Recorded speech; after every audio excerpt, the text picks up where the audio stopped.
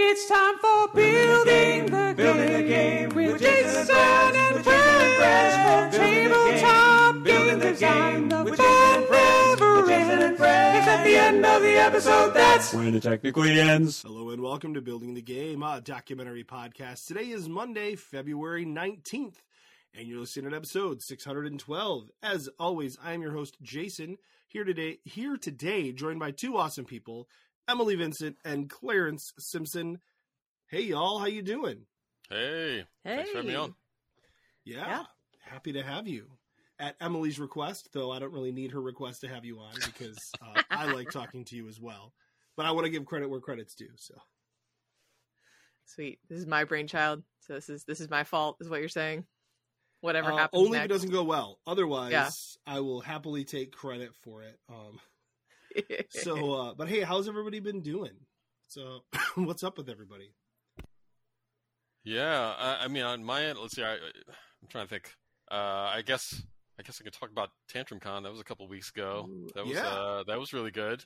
It's become kind of like a favorite local convention where I can actually go and feel kind of chill about things, right? Like I feel like I can sit down and actually play some stuff. But it's also pulling in a bunch of people from all over the country and kind of an odd number of publishers being there for the size of it, like 1,000 people. Also the only con I'm aware of that has a table flipping competition. That's the thing they do. I'm sorry, like actual like a table? literal table, literal flip up in the air competition. Literal table, literal flip. Are you trying to get it to land back on its feet? Do the most rotations? What's the competition? So they have two pairs of people, two tables, each with a pair of people, and they simultaneously flip the table. And then it's like I think it's audience cheering to see who wins the competition. So not table flipping, but it does make me think of Buffalo Bills fans who jump through tables. And I feel like that also has crowd cheering and escalating right. Things. But interesting. All right, table flipping competition. I feel like if you're jumping through tables, that has already escalated. Like that's yeah, but then you gotta but then they set the table on fire, or they jump from the top of a big snowdrift. It's a whole Buffalo Bills thing. It's part of the fandom. But now I want to go find YouTube videos of table flipping. They've got look for the Tantrum Con recaps. They've got videos of the table flipping on there. Also, fun fact I heard from one of the Tantrum House videos recently. They just moved to a new hotel, and they said that the hotel would not sign a multi-year deal with them to host the con because of their name, Tantrum Con. Oh. They wanted to see what it was before they were like, okay, you can come back. And exactly. Then they flipped tables to ensure that they would not get invited back. Was that the plan?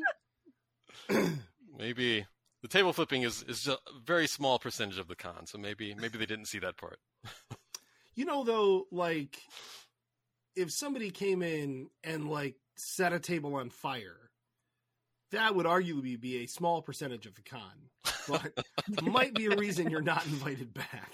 Fair point. I don't think you should set things on fire inside places. I just feel like that's a poor choice. I'm just going to throw that out there. Everybody's entitled to their own opinion, Emily.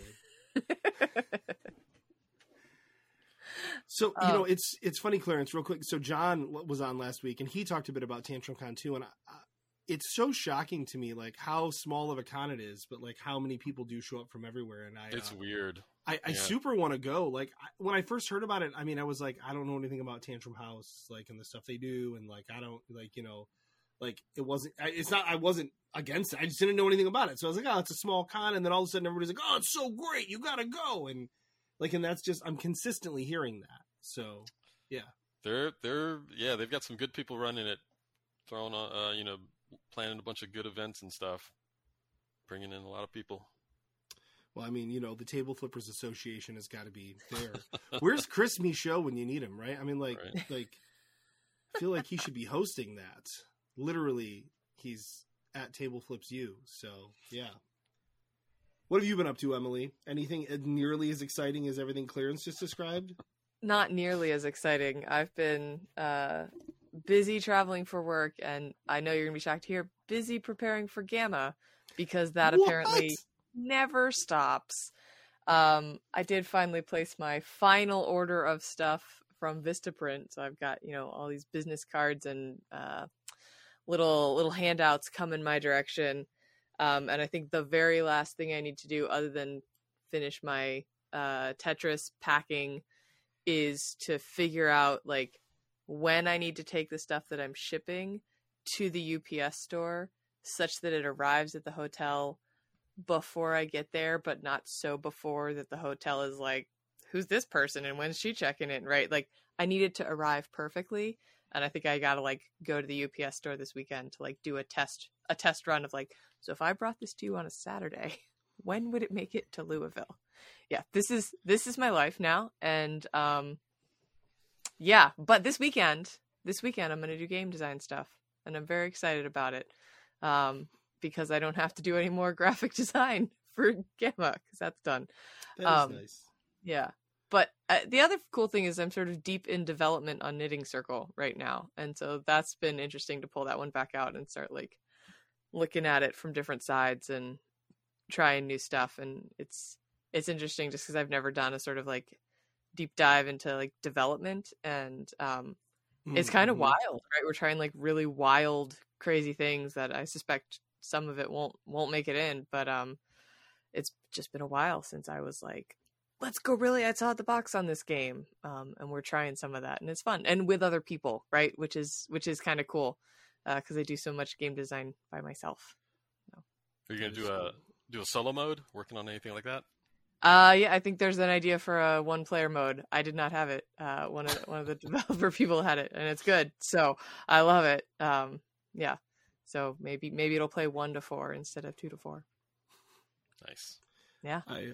I recently, you said it's in Louisville, and I recently heard a comedian talking about saying names of cities, and he's like, and I said Louisville, and everybody's like, it's Louisville, and he was like, I'm trying to say it, and they just keep going Louisville, because they really do say Louisville.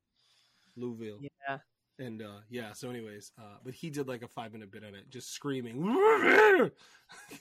repeatedly as a drunken audience would scream at him, and I was like, yeah, that sounds about right. Yeah, that tracks. I mean, there's just so many. There's all these towns up here in Massachusetts that have that of is it Waltham or Waltham, right? Mm-hmm. And I know I do that one wrong every single time. But the one that I know down in Virginia, lots of people who are not from around there say Norfolk. I'm going to Norfolk. I'm like, it's Norfolk. Just to be clear, it's Norfolk. That's all. I can see why people mispronounce that one. Yeah. I mean, they pronounce it how it's spelled, Norfolk. But beg to differ. Yeah. I knew somebody whose last name was K-O-K. Oh. And it was pronounced like you would think it was pronounced, but they would say caulk. And I'm like, that is not how it's spelled. That's C-A-U-L-K. That is caulk. That is not what your name is. But I feel you. So yeah. Also, he was a pastor, so that made it twice as funny. So, and his first name also made it funnier too, but I'm not going to say that because he's a real person. So that's pretty identifying. Yeah. So is this person's actual But anyways, name? Yeah, it's just kind of funny. So, that was a lot of garbage. So, let's move on to a topic. Wow. You guys had some great stuff to say. I had some garbage. But no, I want to move into this topic because frankly, Emily talks a lot. So, I want to just make sure It's true. Yeah, I'm just tired. I'm just tired today, and I'm feeling a little punchy. So, but yeah, so Emily, you want to introduce this topic? This is your idea. It's a cool topic. It is. So this topic came up at PAX Unplugged, and I think I was talking to Clarence about it in passing, but I might have been talking to someone else about it in passing because I was living it during PAX Unplugged. Someone's going to listen to this episode and be like, that was me! I was supposed to be on that episode! Oh, no! So at PAX Unplugged, I did the Unpub Room, where I feel like we get a lot of game designers as playtesters, and everything that we do sort of in the off hours is also with game designers. But then I also demoed out on the hall, where I was just sort of getting people who play games, and they were just swinging by, and it sort of hit me like very viscerally, the difference between what I was learning by watching people try to play the game on the demo hall and what I was learning in the playtest that I was doing in the unpub room, and what I was learning in the playtest that I was doing in the evenings, and sort of how different they were. And to be honest, made me want to find ways to do more playtesting in spaces like the demo hall with like unsuspecting players. But that's kind of jumping to the end. We're like, they were just like sitting at a table and you're like, hey, you want to play this totally published game that I didn't design? Oh, just kidding. It's a prototype. Well, I mean, they're walking by a booth where they could like buy a game, and they're like, ooh, what's this? It looks fun. And they sit down and I'm like, yeah, those aren't real cards yet. It's cool. You're going to play this. It's great. It's a real game. So I was just curious to talk about like what you guys see as the difference between, different types of playtesters, and maybe a little bit about how to find them and stuff like that. So that's the topic. I have tons of opinions on this, like loads. So I'm going to go last. I'm going to let y'all say stuff first, and then I'll just spam my opinions out there. Sure. So I will just tee up what it was that I loved about the folks on the hall, right? Which was it reminded me of the joy of the game. Like, it was a moment where someone sat down and they were like, this is a game about pirates. I'm going to play it. They weren't sort of worried about or thinking about like what might be broken. Like, they were just there to experience the game. And I had sort of been in a place where I was like, I don't even know if this is fun anymore. I don't even know. Right. I'm like so in my head about it. And so to just watch players experience the game as a game without them knowing that like they were on the spot to provide feedback about it, was just a really great way for me to understand where the game was from like a player experience that I feel like I was struggling to get in what I'd call more formalized playtesting spaces. So that was a piece that I really enjoyed about playtesting on the hall. I don't know. I'm gonna toss over to Clarence now with that one thrown out. No, I have definitely absolutely felt that similar kind of feeling in the past, and I ended up like kind of marinating it on it in my head, and the kind of trying to condense it down into like maybe a shareable nugget of wisdom. And the way I think of it now is you test with designers to see how bad your game is, and you test with the general public to see how good your game is.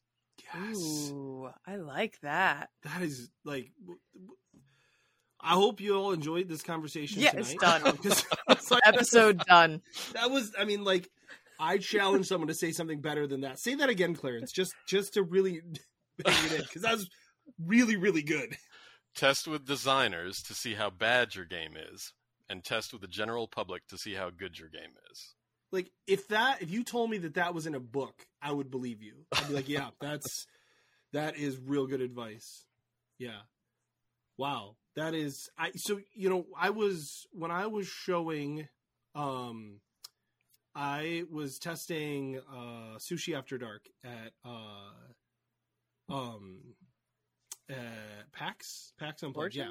Oh, PAX, okay. It was PAX, yeah. And I was testing it, and the first playtest I did was with all designers, and two of the designers had been designing games for a very long time. Lots of stuff out there, lots of opinions about stuff, which is great. And they played it, and the one of them especially was like, I don't get it. Like, this needs a lot more. It just isn't that good. Like, it's not. And I was like, wow, like, this was my first like public playtest with it. And I was like, oh. So then I played it with some newer designers who really were approaching it as players, right? And they were like, this is quite fun. And then I started playing it with playtesters, just like randos walking in, and they were like, this is really fun. Like, they really, like, dug it. They got it, and they were experiencing this joy with it. And I was like, there it is. Like, that's the audience, right? Like, this does need work, but, like, that's the audience. Like, you know, and realizing, like, having a game designer who likes to do, you know, more serious stuff or, you know, thinkier stuff, this was not the game for them. And you have to remember that, right? So that right there, I mean, that literally is an example of, they told me how bad it was. And then and some of the things they said were absolutely correct. To be clear, I'm not saying their feedback wasn't good. But yeah, listening to the other people, really, it was like, here's the joy in your game. So yeah. What other nuggets of wisdom do you have there, Clarence? I don't know. We didn't even let you like my best finish. One. You're like, I should have dropped saved it, I guess. Yeah. No, it's amazing. No, I mean, I think it's interesting because I think like we can kind of like look. I think it's worth talking about, you know, some early advice a lot of new designers get, which is find a design group and play test with them, right? Which is really great advice early on, especially if you're the type of designer that's, you know, just tested with friends and family, right? Because friends and family, it's really hard for them to be unbiased and give you really honest, critical feedback. And so when you're like at that stage of the design process, having a bunch of designers can be really valuable because the designers, like they know the industry, they know the market trends, right? They know how to solve common design problems, and they have a toolbox full of mechanisms that can help you out when you're first starting. And one really good thing that designers are good at is like being able to see through a really rough prototype into the finished product that it can be one day. Whereas, you know, the general public might bounce off of something that's just, you know, hand scribbled notes on cards. And so like that's all great, but I think the mistake some designers make is like they just remember that advice forever and just test with designers forever. And especially if you're doing like lighter games that target a casual audience, designers may not be that audience at all. You know, designers are typically gamers, but they lean towards, you know, certain kind of categories of gamers in the sense that they're probably, you know, more tolerant of complexity and you know, understand more of genre assumptions and terminology, you know, that sort of stuff that, you know, the general public might bounce off of a little more easily. Yeah, it's interesting. I think for some of that advice we all give and get for new designers, right? The sort of, you know, you should always cut. I feel like when I play test with designers, they're really good at suggesting stuff to add. Which they sure it's are. True. Yeah, I mean, we. Yes, they, we, me, right? And I think that is the other thing, right? To your point, Clarence, of like probably a lot of game designers can and do play more complex games. That was another thing that as I was watching myself teach it to sort of like the general public, they're not always able to pick things up as quickly, right? Like you say, all right, we're going to draft, right? And then you have to explain drafting, right? And so that was this interesting sort of transition for me from like, have I now added so much stuff that it's like great for you know, an experienced hobby gamer, and that was maybe not the market I was going to. And so just even looking at the difference in how long my teach is for a design group versus for a general public group, that to me is really interesting because I found myself struggling to teach some of the pieces because there was some complexity that was probably unnecessary for the audience and the target that I was going for. And I couldn't see that with the designers, right? For as much as they were like, you can cut this, you can cut that. And it was like, but this complex part, that's great, right? Keep that. You consider making it more complicated. Right. One of the things that I used to do when I would go to Unpub, especially when I went to Unpub when it was in Baltimore, and like they would get like 8 million playtesters, other than bring multiple games because you get bored of them. I a lot of times would have one game that my plan was to only play with designers in the evening, and that game I wanted to play with designers many times was not one of the games that I wanted to play with the general public. And I learned that the hard way the first year when I brought a game that like the general public just didn't get. Like it was too hobby, and this was, this was like 2014 or something maybe. So, you have people like wandering into the Zun pub and like it just wasn't like, it was a bad fit, and I learned very quickly that like, you got to get that, you got to understand what audience you need testing it. Right. Because otherwise you're just going to get the wrong feedback. That's not going to be helpful. Yeah, absolutely. Designers can be good though. I think sometimes in a later stage of saying, here's what you should cut. Right. That's where you need designers who understand how to cut stuff. Right. And also don't care about your game at all. Like, because, it's why, like, I can't ever give good feedback to David Maznato because I don't want him to cut anything from his games because they're perfect. Sorry, David. But it's the truth.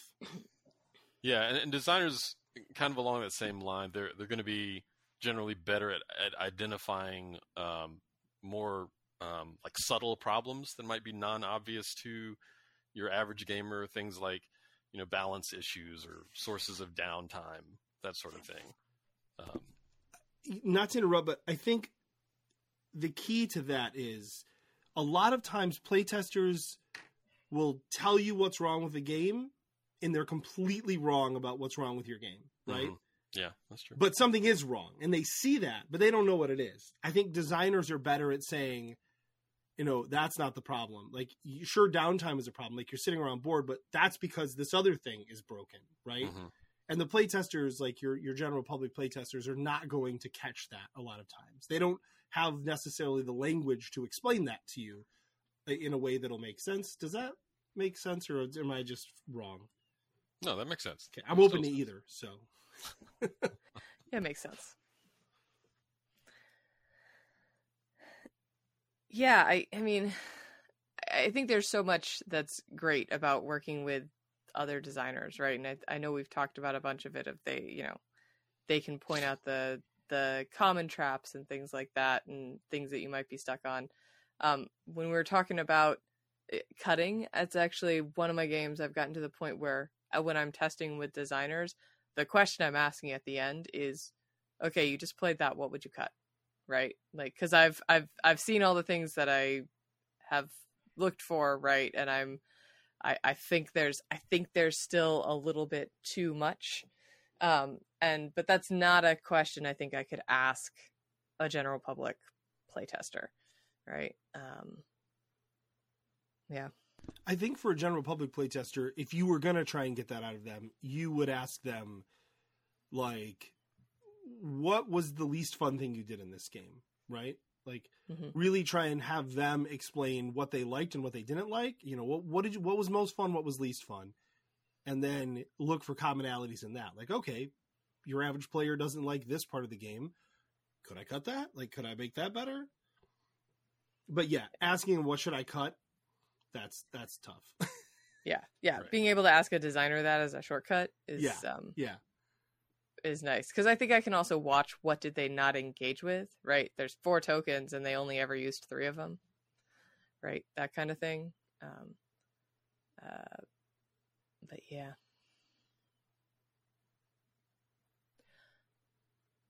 So I have a question for y'all.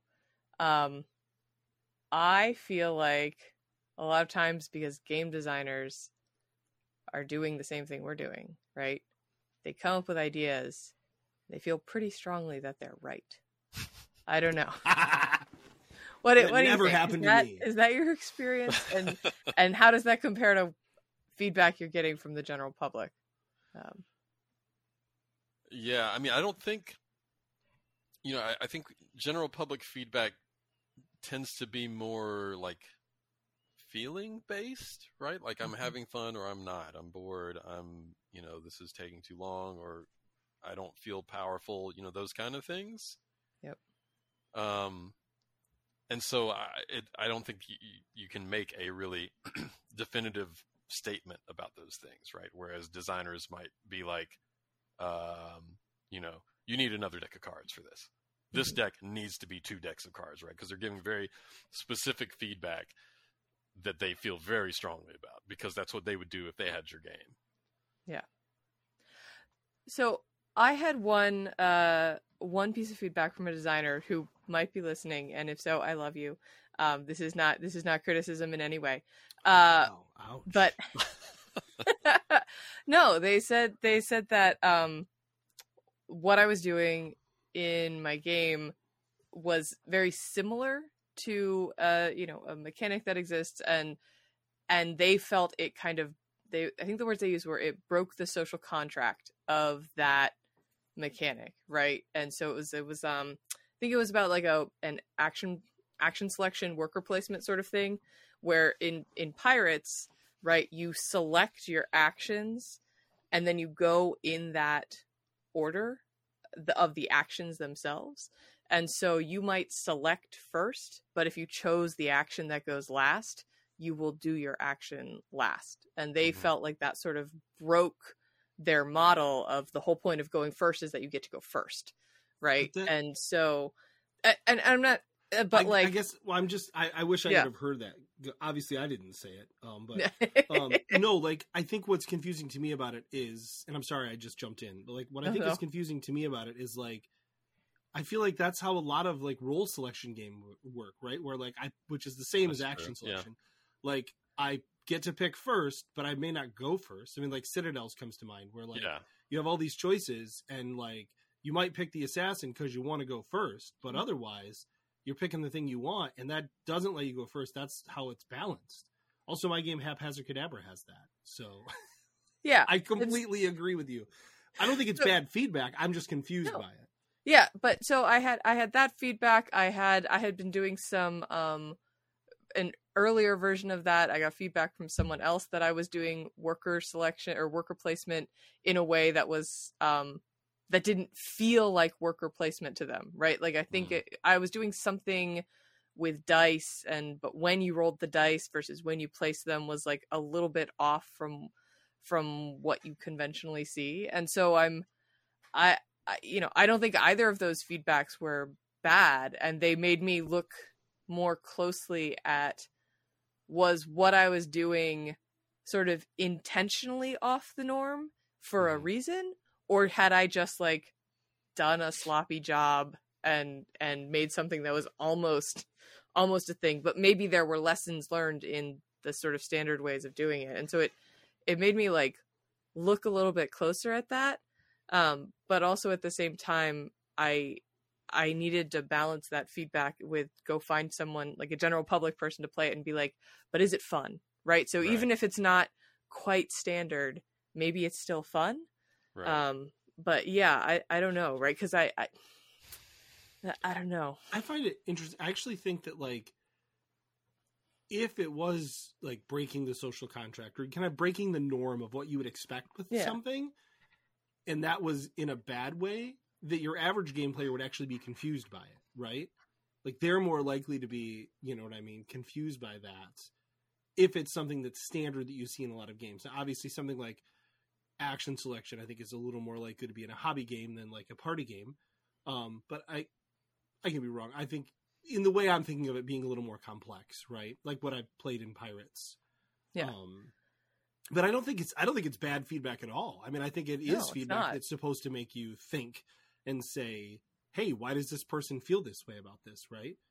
Yeah, and they were identifying something that people were getting really stuck on, right? Which was that you pick up your meeple, you place it, and then you want to do the thing. And I had set it up of there's a whole selection round, and then there's a whole do it round. And I still have people who their instinct is to put their meeple down and start doing the thing that they just chose, right? Mm-hmm. And there's something there. Sorry, I interrupted you, Jason. All I was going to say was, I think that this is a situation to me where it sounds like you got feedback that identified what wasn't the problem, but that there was a problem, right? It's saying this is the problem, or saying there is a problem, but like that may not be the exact reason why. It's just confusing, and you just need to figure out a better way to make it obvious, right?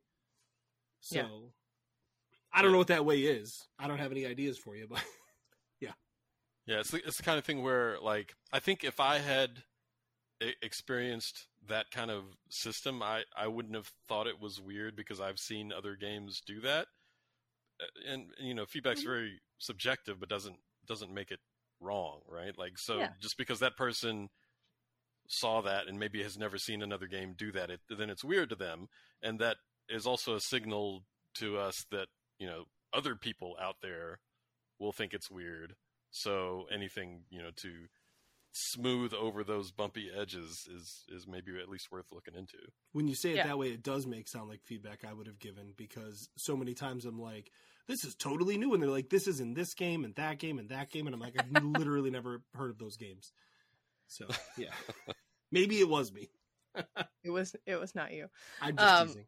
No, but it was good feedback, right? Because they were able to articulate something that I think I was seeing in the playtest. And so in both those cases, when those designers were like, this feels too close, but not quite close enough, right? Yeah. To me, that's a does it need to be all the way close or a little bit further away? It's like right? in the uncanny valley of mechanical systems, right? Oh my gosh, you are just killing it tonight with these statements. Boom. That's what it is, right? They're able to, articulate that. I also think, switching topics a little bit here, to what Jason just said about the, it's like this game and that game. I feel like designers are much better at telling you other games that you should play that would be relevant, that aren't just like the exact same thing. Right? Because I've picked up games that, other people have told me to play, and I'm like, I see the 5-point red string line that got them from my game to this game, but it's so far away that you're like, I don't think that the standard playing public would sort of connect them. Right. But yeah. Go ahead, Clarence. You go ahead. I was just gonna say, that's something I do all the time in feedback, is constantly give people hey, have you played this? Have you played this? To the point that maybe it's obnoxious, but I'm always trying to look for those connections, because that's the way I would want to do it as a designer. I would want to know the games that are out there that are similar in some way, and see look at what they did and why it works or why it was popular or whatever, right? Mm-hmm. That stuff is very helpful to me, I think. Yeah, I was just going to say that I don't mind feedback. I appreciate feedback that's like, hey, have you played this? This reminds me of this. What I don't like, and it doesn't sound like this is what you do, but if you do, hey, that's okay, is when somebody's like, go play this game, go play this game, go... I'm like, that is... It just... It's tough, right? Because there's a reason that most of it, a lot of people haven't played as many games, right? Is we don't always have the time or the access to do that, right? And so, I don't like saying, go play these different games, right? I actually one time had somebody say, have you played this? I said, no. I said, I've never even heard of it. They said, listen, don't go play it. They were like, just go look up the thing on YouTube or whatever and watch how you play it, and just take a peek at it and see if you feel like there's... they seem to solve this problem you have. And I was like, that's great. But when somebody says, go play this game, you could not give me less actionable feedback, because I will never go play that game. Unless I actually one time had somebody say, you should play this. You know what?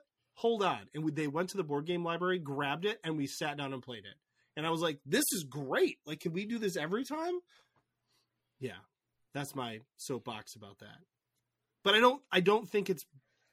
I like when people say, have you played this? Because I think that is important to know that there's stuff out there. I agree with you, Clarence, that knowing what's out there and knowing if it is, too similar or not. That always terrifies me, that I'm going to design games that are already out there and get so far down the process and then be really bummed when I have to take it back.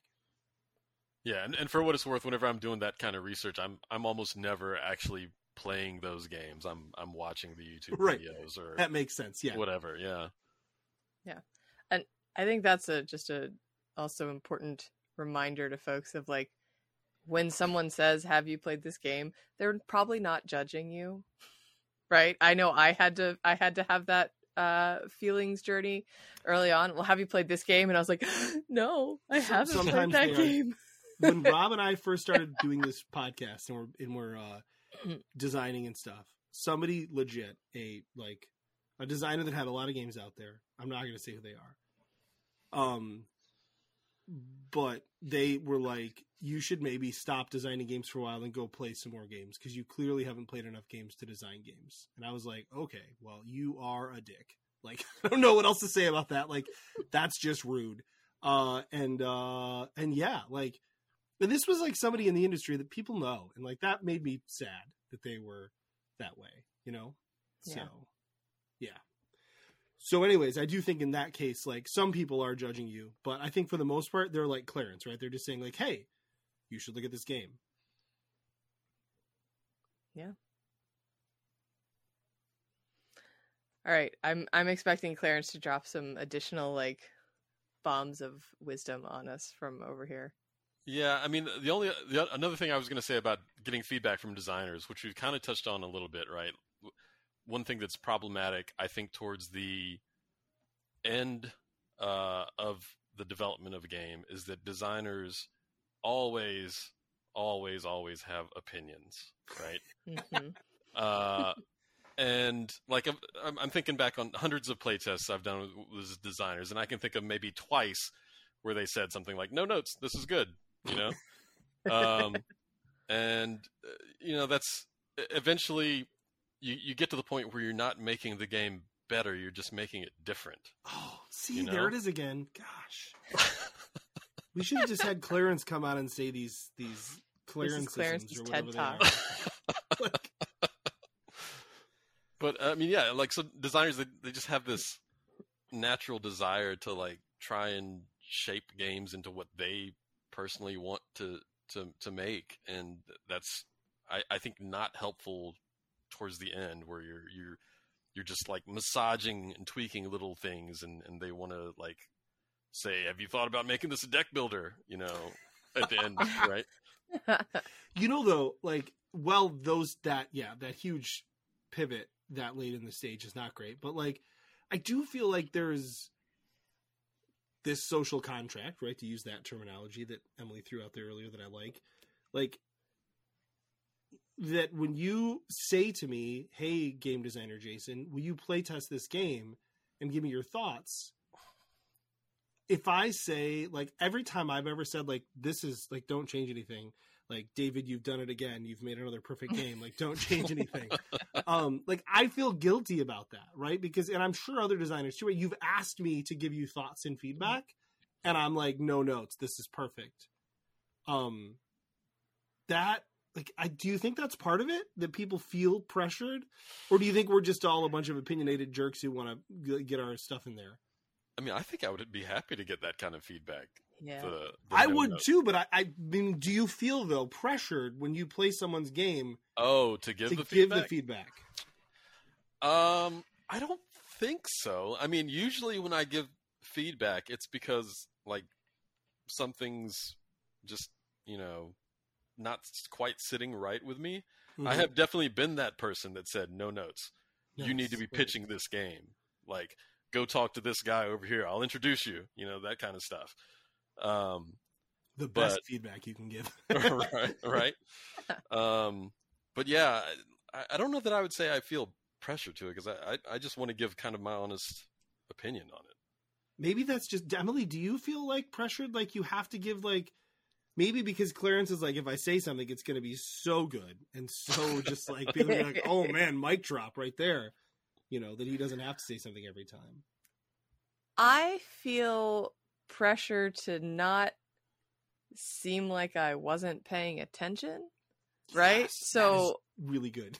So like, I want to say something useful and insightful, but I think I'm okay if what that is, you know, I really liked this mechanism because X, Y, and Z. Like, I think I can get out of it by saying positive things that amount to no notes, but give a little bit more detail on why I liked the things that I liked, in case that's useful for them, right? Because they may think like, this is great because the theme of it is so wonderful, and I'm like, I really loved this critical decision, and they're like, didn't realize that we built that in there, right? Like that, you know, or just if I don't know. It gives me joy when someone's like, I really loved the like trade-off between this choice and that choice. And I'm like, you noticed. Oh, I feel seen. Right. And so that I think can be fun. I think my biggest fear is like every now and then I end up on like a late night online playtest at like Protospiel Online or something like that. And I'm getting sleepy and I'm like worried I like fell asleep during part of the game and now I have nothing useful to say. I don't think I've ever fallen asleep during an online playtest, just for anyone that I played your game at Protospiel Online. But I get a little punchy late at night and I'm like, I gotta have something meaningful to say. So I think that is the first time I've ever heard somebody say, I feel pressure to give feedback because I don't want people to think I was sleeping during the playtest. I mean, they know I wasn't sleeping. I was playing the game. I was moving my pieces and making decisions. But like, I'm not a night owl, y'all. It's fair. It's fair. I mean, I've had some similar kind of experiences where, for whatever reason, either it's late or like I'm just not quite getting the game or understanding like the intentions of the systems, and we get to the end, and I'm like, I don't know, like something. I want to give some feedback because I think it needs something, but I just have no clue. That's the pressure feeling I have where I feel like I want to say something because I think it needs something, but I can't find it. I can't put it together. So this is actually like, I feel like we're edging up on like some stuff you get into when you start looking at like user experience design and any other sort of like design research, right? Which is that as humans, we really want, like, we have this pressure, right? You ask us a question, we want to give you an answer, and we will make something up on the spot and not even know that we made it up. Why did you do that? Because my grandma always did that, and this is why I do the right. We rationalize it to ourselves. And so this is always my challenge with playtesting feedback, right? I try to be sort of in context as much as possible about like, why did you make that decision? But I often just don't ask those questions because I just know people are accidentally going to lie, right? And I try to like intuit it from the moment, right? When they did it, I'm like, ooh, they had 3 cards left and they did this thing. Maybe they were feeling low on cards, right? But if you ask them why, they'll be like, because it was an amazing strategic choice. That's absolutely it. And I was like, but it also could have been like, I wasn't sure what to, the number of times I've asked like some, like my wife in particular, like, why did you make this move?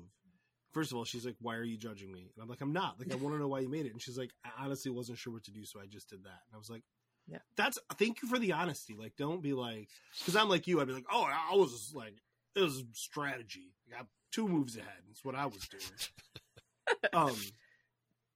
I do want to say, Clarence, you were like, being like, sometimes you're like, I don't, like, I feel like I have to give feedback, but I don't have anything. I just, like, I'm not getting this game or something. Like, I had a thing at PAX Unplugged where I've been waiting for so long to play Robbie Bergstrom's city building game. Yeah. And, like, he sat down and everything there was just so, like, sensory overload for, like, hours. And he starts explaining and I finally was like, dude, I cannot play this. I am so sorry. But, like, I can't do it. I don't know what you're saying. Like, and everyone else played it and got through it and it was great. But I was like, I can't do it. Like, I just, like, there's too much happening. And I think that is not the same thing you're talking about, but it's important to be able to say, like, I don't know that I have good feedback for this. I remember a long time ago, and I've mentioned this before, but I played a real-time game by Ben Pinchback and Matt Riddle. It's about monster trucks. I don't think it ever got published. We got signed, and I think it just never got published. But they had me play it, and they were like, man, we're so excited. Everybody's loving this. They're like, Jason, what do you think? And I was like, I'm the wrong, like, I am really bad at real-time games. Like, and I don't have any feedback because I'm sure it's great, but I don't like it at all. Like, I just really felt awful when I played it, and that's not your fault. That's my fault. Like, and maybe I should have said that before I played it, that I hate real-time games. And I've since told people that when they say, can you play this real-time game? I'm like, I can, but my feedback's going to be bad. Like, because I'm just going to be like, well, I had a lot of anxiety while trying to play this, so it wasn't fun. What do you other players think, you know? Yeah, I think I can ask designers to dig a little deeper on why they felt things, and that most designers will be able and willing to do that dig. I would not dig with the general public. Like, particularly if you sort of see in their eyes that, like, they didn't have a good time. Just be like, thanks so much. Takes note. Did not enjoy, right? That is something I think, especially when you're talking about the general public, you need to pay attention to. Like, did they hate your game? Like because like I've sat down before when I start playing a game and somebody like at an unpub especially, people start playing it and about 5 minutes in I'm like, they hate this. This is not for them. Or I'm like, they don't like, this is not the game for them. They don't. I had a dad one time try to play this Western game I had that like, and they sat down and he said, can we play this? I said, I don't think your kids are going to get this. Like, I don't know that you're going to want them to play it, first of all, because it's just about drinking and shooting each other. But like, if you're okay with that, fine. But I don't think they're going to get it. And they were like, they'll be fine. And like, within 5 minutes, it was like, this is my personal hell. Like, they do not get it. And the dad like refused to admit that they didn't get it. And it was like 30 minutes of, I was like, okay, I think I've got everything I need here. Great play test, you know, didn't ask for any feedback, you know, cause you're like, you're not going to get it. Right. And I think that in places like Unpub, you get that, like where people just, the game just doesn't click for them at all. And this sounds crappy, but like, I don't think it's worth getting feedback from those people when it doesn't click at all, because the feedback is not going to be in any way useful, likely, in my opinion. Tell me why I'm wrong, please.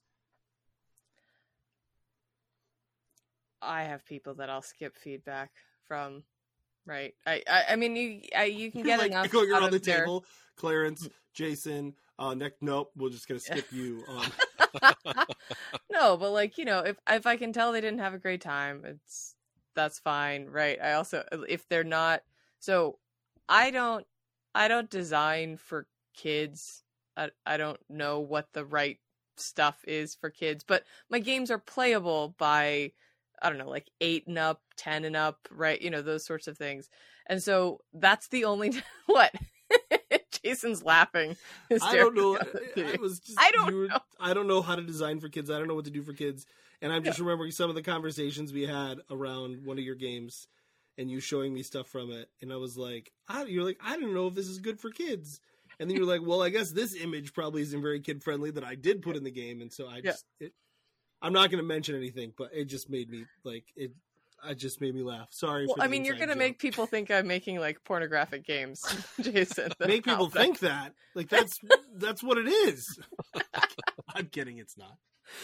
I was accidentally advertising smoking to children. That was.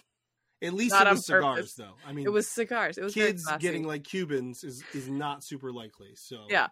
But so I don't tend to test with kids, and so I tend to run into kids at general public events, right? And so for me, that's both an interesting opportunity to just like, I like watch a kid play and then to go to their parent, how old is this child?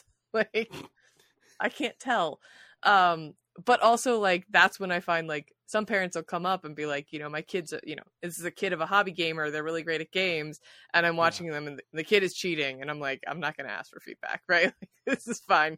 This kid can do whatever, but like, they're not playing by the rules and I'm not going to keep correcting them. And so I just let them go. That is something you have to watch out for with kids of hobby gamer, like especially game designers kids. Mm-hmm. Is like asking how old the kid is to get a gauge for your game age is not a good idea, because like my kids I know, and I know other game designers too, kids like they play at a level that is usually several years above what the game says they can play, right? Mm-hmm.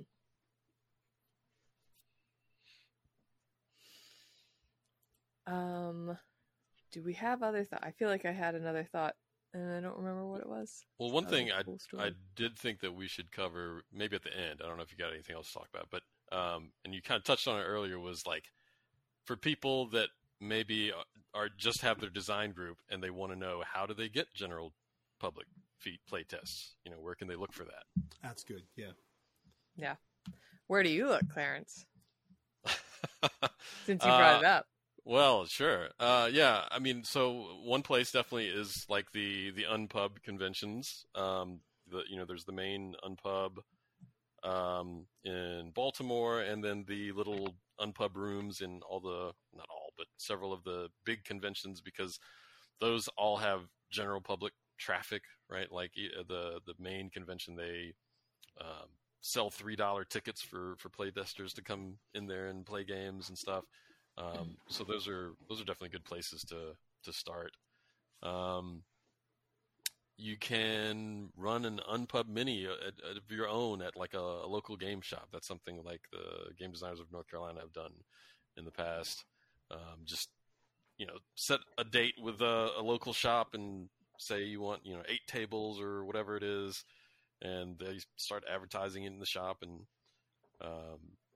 can get a bunch of foot traffic that way. So you're saying start a super well-resourced game design group, well-known, with lots and lots of members, and no problem then to get. And you were like 8 tables. I was like, really, 8 tables? Like, anyways. And then the other thing that I've done or seen done is just like either like look for kind of local organized game, like community game nights. We've had some here local that have like wanted to feature like these monthly designer nights where a designer will come in and show off one of their games to their kind of their community, right? Or I talked to like a board game club at the local university, and they had a pretty hefty group of people that were interested in playtesting games, because they were curious about the whole process of designing games and wanting to talk to a designer and everything. So they were very welcoming to designers coming and bringing stuff to them. That is really, really good advice. Like that's stellar. We have game nights. Well, before COVID, we had game nights. We'd like to get back to it. It's been tough. But that was where I would usually, at the game night, if I had something, I'd pick a few specific people and be like, hey, well, everybody else plays this. Why don't y'all come play this? And, yeah. And that was useful, right? To get some just public players. And they were game players, but they weren't designers. So, yeah. But I really like the idea of local game groups and stuff. What a great idea. Yeah, I think that's similar to what I've been trying to do. There's a board game store near me that does a monthly, designer night that a lot of people who show up are not designers, right? And it's been, whenever I'm really stuck on a game, Eric's like, you need to go back to that night, because I always get a really ton of great advice or just ideas from having the sort of more general populist players. I'm in Boston, and there's a couple things around here so that are sort of organized, but if you've got like a board game cafe, I think that's another one to take a look at. So Night Moves here in Boston organizes some events, and there's actually an event they're doing in April that I'm going to be a part of, that I got a table at, and I get 6 or 8 hours of people just who want to go play games coming in, and I got my table with two demos set up, and I'll just be playing it all day long. And that's an event. It's organized. I had to pay for a table and stuff like that, but it's useful. I do also, there's a couple of, I'm part of a gym that every now and then has a game night, so I can like go to that. And I think part of my plan for this year, because as I'm just getting ready to sort of launch Pirates for crowdfunding and stuff, I'm actually trying to engage with like the pirate community and the tea community. And so I'm looking for there's I know, it's right? Amazing. It's amazing. But there's a pirate festival on Cape Cod that I'm probably going to go to this summer, and whether I get like a booth or just like set up a picnic table and be like, want to play a pirate board game? And then I'm like, there's a tea shop downtown that I'm like, can I find a way to play my tea board game at their tea shop? So, I don't know. I'm starting to try and get creative on that. But I'm yeah, impressed by that. That's fantastic. but I mean, yeah, like a demo hall spot at like a PAX Unplugged or something like that, I think could also be. I mean, I had a great 4 hours out on the hall at PAX Unplugged. So all of these things I'm realizing cost money. So I'm not good at the free suggestions. I know that like the local bar or board game place, like there was a local bar where I went in and I would frequent there and they were totally cool about me playing games with people there and testing stuff. And I like brought a few copies of my old games that I had published and was like, hey, add these to your library, and they were super cool about it. They were like, here's a free beer and feel free to test stuff. So like, all right, so obviously you could still pay money to do that by beer and stuff, but it was relatively cheap. Yeah, I think the thing, because I've been working on scheduling like in-person events with the Game Makers Guild, right? And like, we've got some that are at board game shops, but like they need to be in business, right? They need people who are there buying games or paying for space or, things like that. And same thing with a board game cafe, right? So maybe there's like a small cover for people coming in, the playtesters and the designers all pay for a ticket or something like that. But I think the best idea we've had is organizing something at the public library where they've got some rooms available, and you could it. And the rule, if it's a library event, is that it has to be free to the general public. And so I think rather than saying, it's for designers only, if you could really say we're going to have a game playing day, but they're just all unpublished games, that to me feels like the best path towards something that not only is free, but doesn't, to me, feel bad like I'm taking space in someone's business that they could be making money off of. Like that one for me is a little bit uncomfortable. But so. I mean, like if you're playing at a board game bar or at a game store or something, you're bringing people in, and not all of the people will spend. I mean, at the bar they probably will all spend money, but at like the board game shop they may not all spend money, but it's clientele that if any of them spend money, you've brought them there to spend money, and you're not taking up that much space. Yeah, that's fair. All right. Well, I think I covered all the topics I had. Clarence, I'm looking at you for last. I'm good. Jason was the one that said he wanted to go last, or have you already kind of said your stuff? I've thrown stuff in all the time. Like, and besides, I can't top anything you two have said because it's so smart. That I just try to be funny sometimes and hope that it just looks like I'm smart. So that's my plan most of the time. Yeah, no, this was a fun topic. I think that it's something that is worth, people realizing, especially when you're new at this, or you're struggling with feedback and trying to, figure out how to get actionable feedback and what to do with it, and, understanding the differences if you haven't, kind of caught that on your own. Like, it's super duper helpful to know that, right? And what to expect and to build off that. And obviously, I think, talking about this more in the Discord is great, because this is something that literally affects every single person designing games, Yeah. And also people who are playing games and giving feedback, right? Sometimes you just say, no notes, get your game published. So, yeah. And here's a publisher. Let me introduce you to them and walk you across the room. Sign this contract. You're all set. So yeah, well, Clarence is going to pitch a game.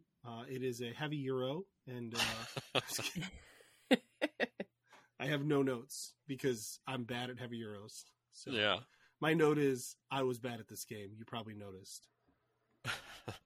Yeah, so I have a game that should be coming out later this year called Ultimate Dibs, and I describe it as an area control party game, if that makes any sense at all. Mm-hmm.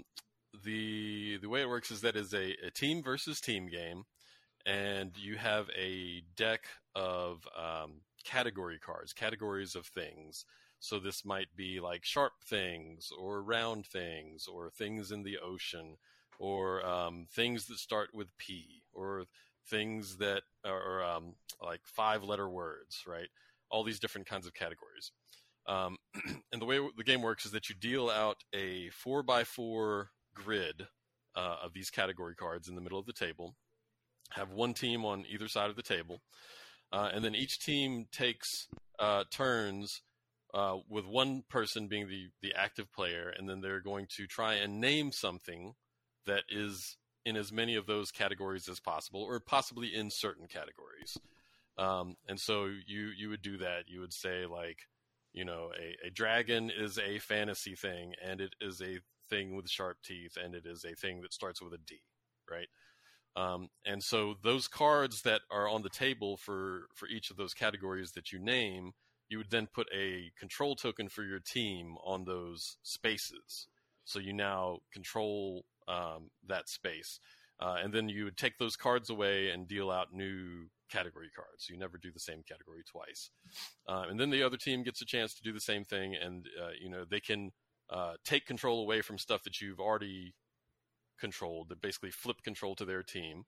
But if you ever already have control of a space, and then you name it the category in that space again, then you lock control of that space permanently for the rest of the game. Nice. And the way you win is by getting 3 in a row locked for your team. That's cool. That is cool. This sounds fun. I want to play this game. Yeah. This is an interesting kind of in the topic that we're talking about today, the feedback from designers and feedback from the general public. I actually got pretty wildly different feedback on this game. It sounds like a game you would, yeah. Yeah. Really? Yeah, because part of the main thing that designers and more like hardcore gamers bounce off of is that there is a challenge system, right? Like if you say this is funny. There was a playtest that I did with J Bell where there was this whole argument about whether a phoenix is a soft thing or not. And so that's the kind of thing where, like, there's not a clear answer, right? And so the way it's resolved is that everybody at the table has to just vote thumbs up or thumbs down if they agree that a thing fits in that category. But like the hardcore gamers are like, why wouldn't I just always vote for my team? Why would I ever vote what I truly believe, you know? Yep. Whereas like the casual gamers, and this I saw personally and have confirmed with my publisher running their own playtests, they have no problem with that. That's just part of the fun for them. They think it's hilarious to vote stuff up or down. They're not trying so hard to win that they can't vote against their own team. And the game only works if you're willing to like vote your true heart and vote against your team. You vote with your heart. Right.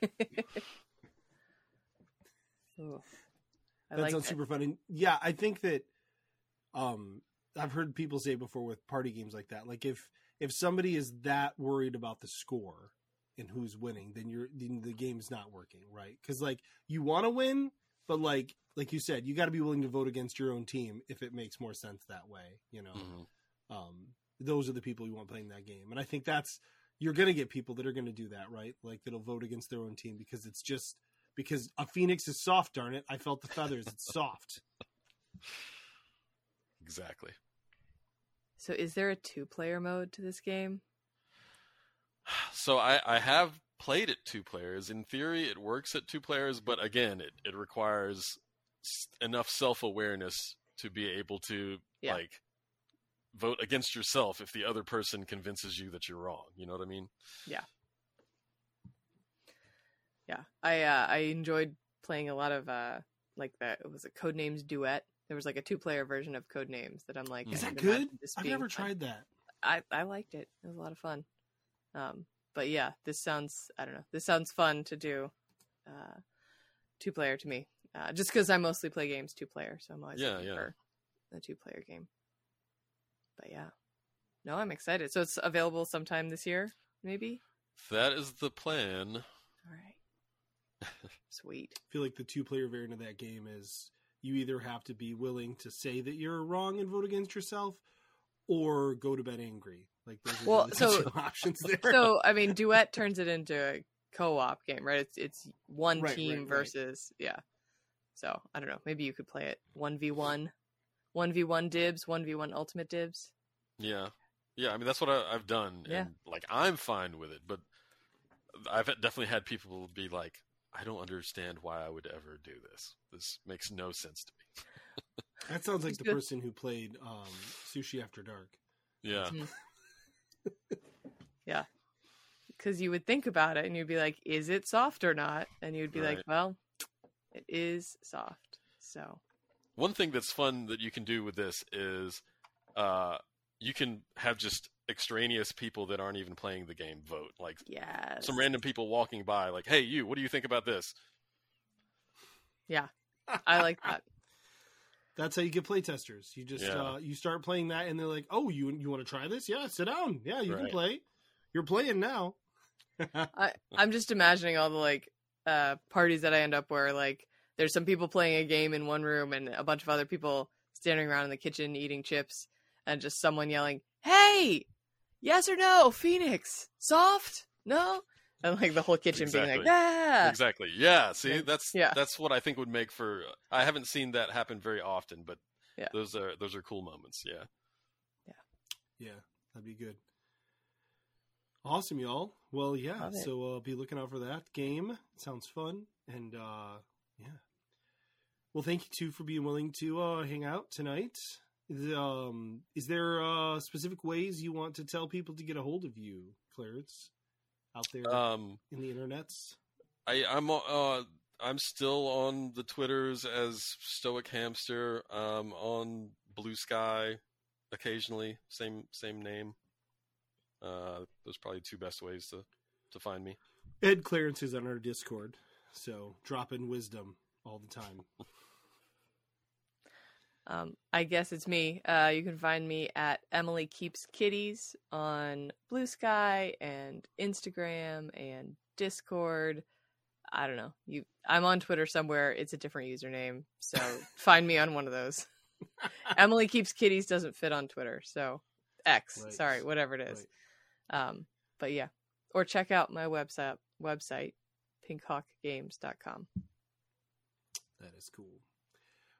My daughter approved of your website, by the way. She thought your logo was cool. So, all right. Yeah, if you want to find me, just go to the Discord. That's the easiest place. But if you want to find the podcast, you can go to buildinggamepodcast.com. There you can find a link to, hey, guess what? Our Discord. Or you can email us at buildinggamepodcast@gmail.com. But of course, the easiest thing that we remind you every single week is that you can keep coming back every single week. And until every single week, good night. Good night. Building the game with Jason and friends, with Jason and friends. Building the game with Jason and friends, with Jason and friends. The end of the episode, that's when it technically ends.